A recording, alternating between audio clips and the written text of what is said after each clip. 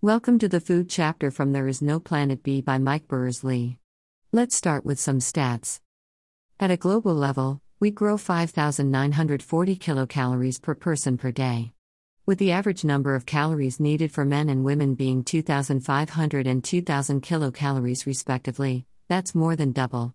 So what's up with all the food shortages? Well, where the food is grown plays a big part. For example, North America grows 8 times its calorific requirement. In Europe and Latin America, the food is grown at 4 times what we need to eat. Sub-Saharan Africa grows only 1.5 times the calories it needs. This is interesting, but how is it relevant? Well, we must look at the journey of field to fork.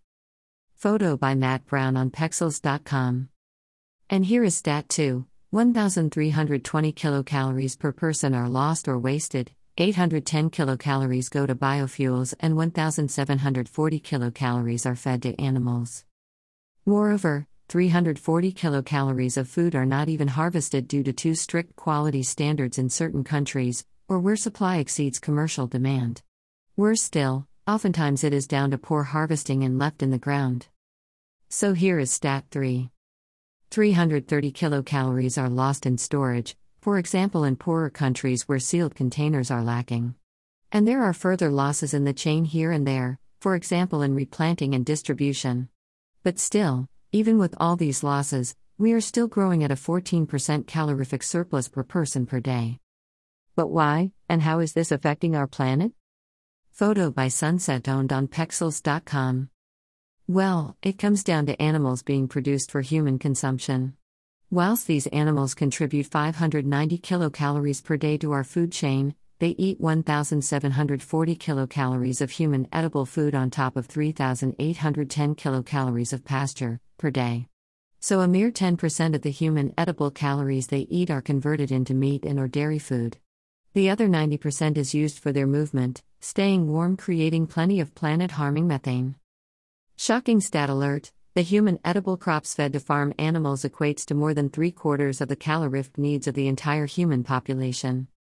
On top of this, whilst we can't eat grass, the land used as pasture for the animals could be used for crops to feed us, whilst others could be set aside for biodiversity reasons. Okay, it gets worse. Farmed animals destroy 3/4 of the protein in the, mostly, human edible food they eat. In Berners-Lee's flow chart depicting the journey of protein from field to fork, the myth that the amount of farm animals we breed is a basic requirement for us humans to get the protein we need is busted.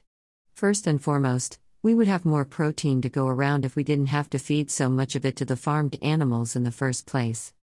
Great fact, as well as protein, we don't need animals as a source of iron, zinc, or vitamin A either. Again, they actually reduce the supply through their requirement of pasture lands and feeding. Photo by Valeria Bolt-Neva on Pexels.com. They eat 10 times the amount of iron than they produce in meat and dairy, and 1/5 of the zinc. Animals do provide more of the essential nutrient, vitamin A, than they consume, but since you can get all the vitamin A you need in 100 grams of sweet potato or add fortified versions of it to your cooking very easily, this is no longer a meaty enough argument for farm animal breeding. Excuse the pun. Sweet potato also travels well on boats as part of its field to fork journey, so it is an excellent sustainable food option. Berners-Lee goes on to explain that animal products are not a 21st century solution to the micronutrient concerns, except perhaps in parts of the world that both lies outside the global food economy and are without access to proper health care.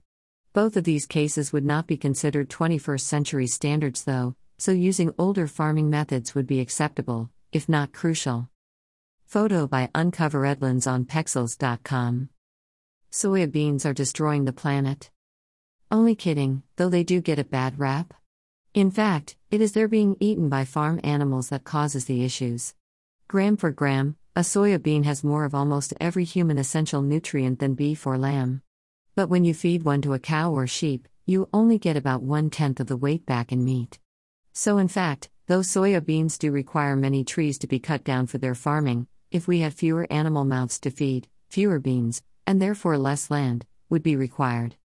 Shock horror. Nearly 1/4 of the global carbon footprint comes from food and land-related emissions, i.e. methane from farm animals. This is one of those facts that most of us secretly know but pretend not to when we see the golden arches of McDonald's. The breakdown according to Berners-Lee shows that of the 50 billion tons of CO2 per year produced by humankind, 16% of agriculture's contribution is from the deforestation for farm animals' pasture, followed by enteric emissions aka methane from cows. This issue is therefore twofold. We cut down the forests to make space for the CO2 producing animals, but in doing so, we also lose the naturally occurring carbon storage found in the wood and the soil from the trees we just cut down. So there is more carbon, and less naturally occurring storage for it. So where does it go? Welcome to global warming. But I can eat chicken, right? Photo by Anganakurt on Pexels.com.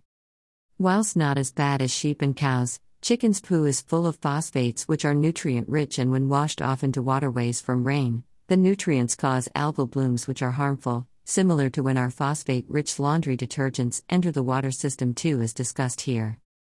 Chickens are also often fed on soya, which is another food source associated with the destruction of forests and damaging farming practices, so yes you can, but maybe less than you did before. So what can I do to help? Cut back on eating the ruminant animals such as sheep and cows. Pop a couple of cans of pulses into the bolognese sauce instead of a pack of mince once or twice a week. Pulses, grains, and soya beans are the clear low-carbon winners, dairy and poultry products are runners-up, and red meat's in worst place. Photo by Skitter Photo on Pexels.com.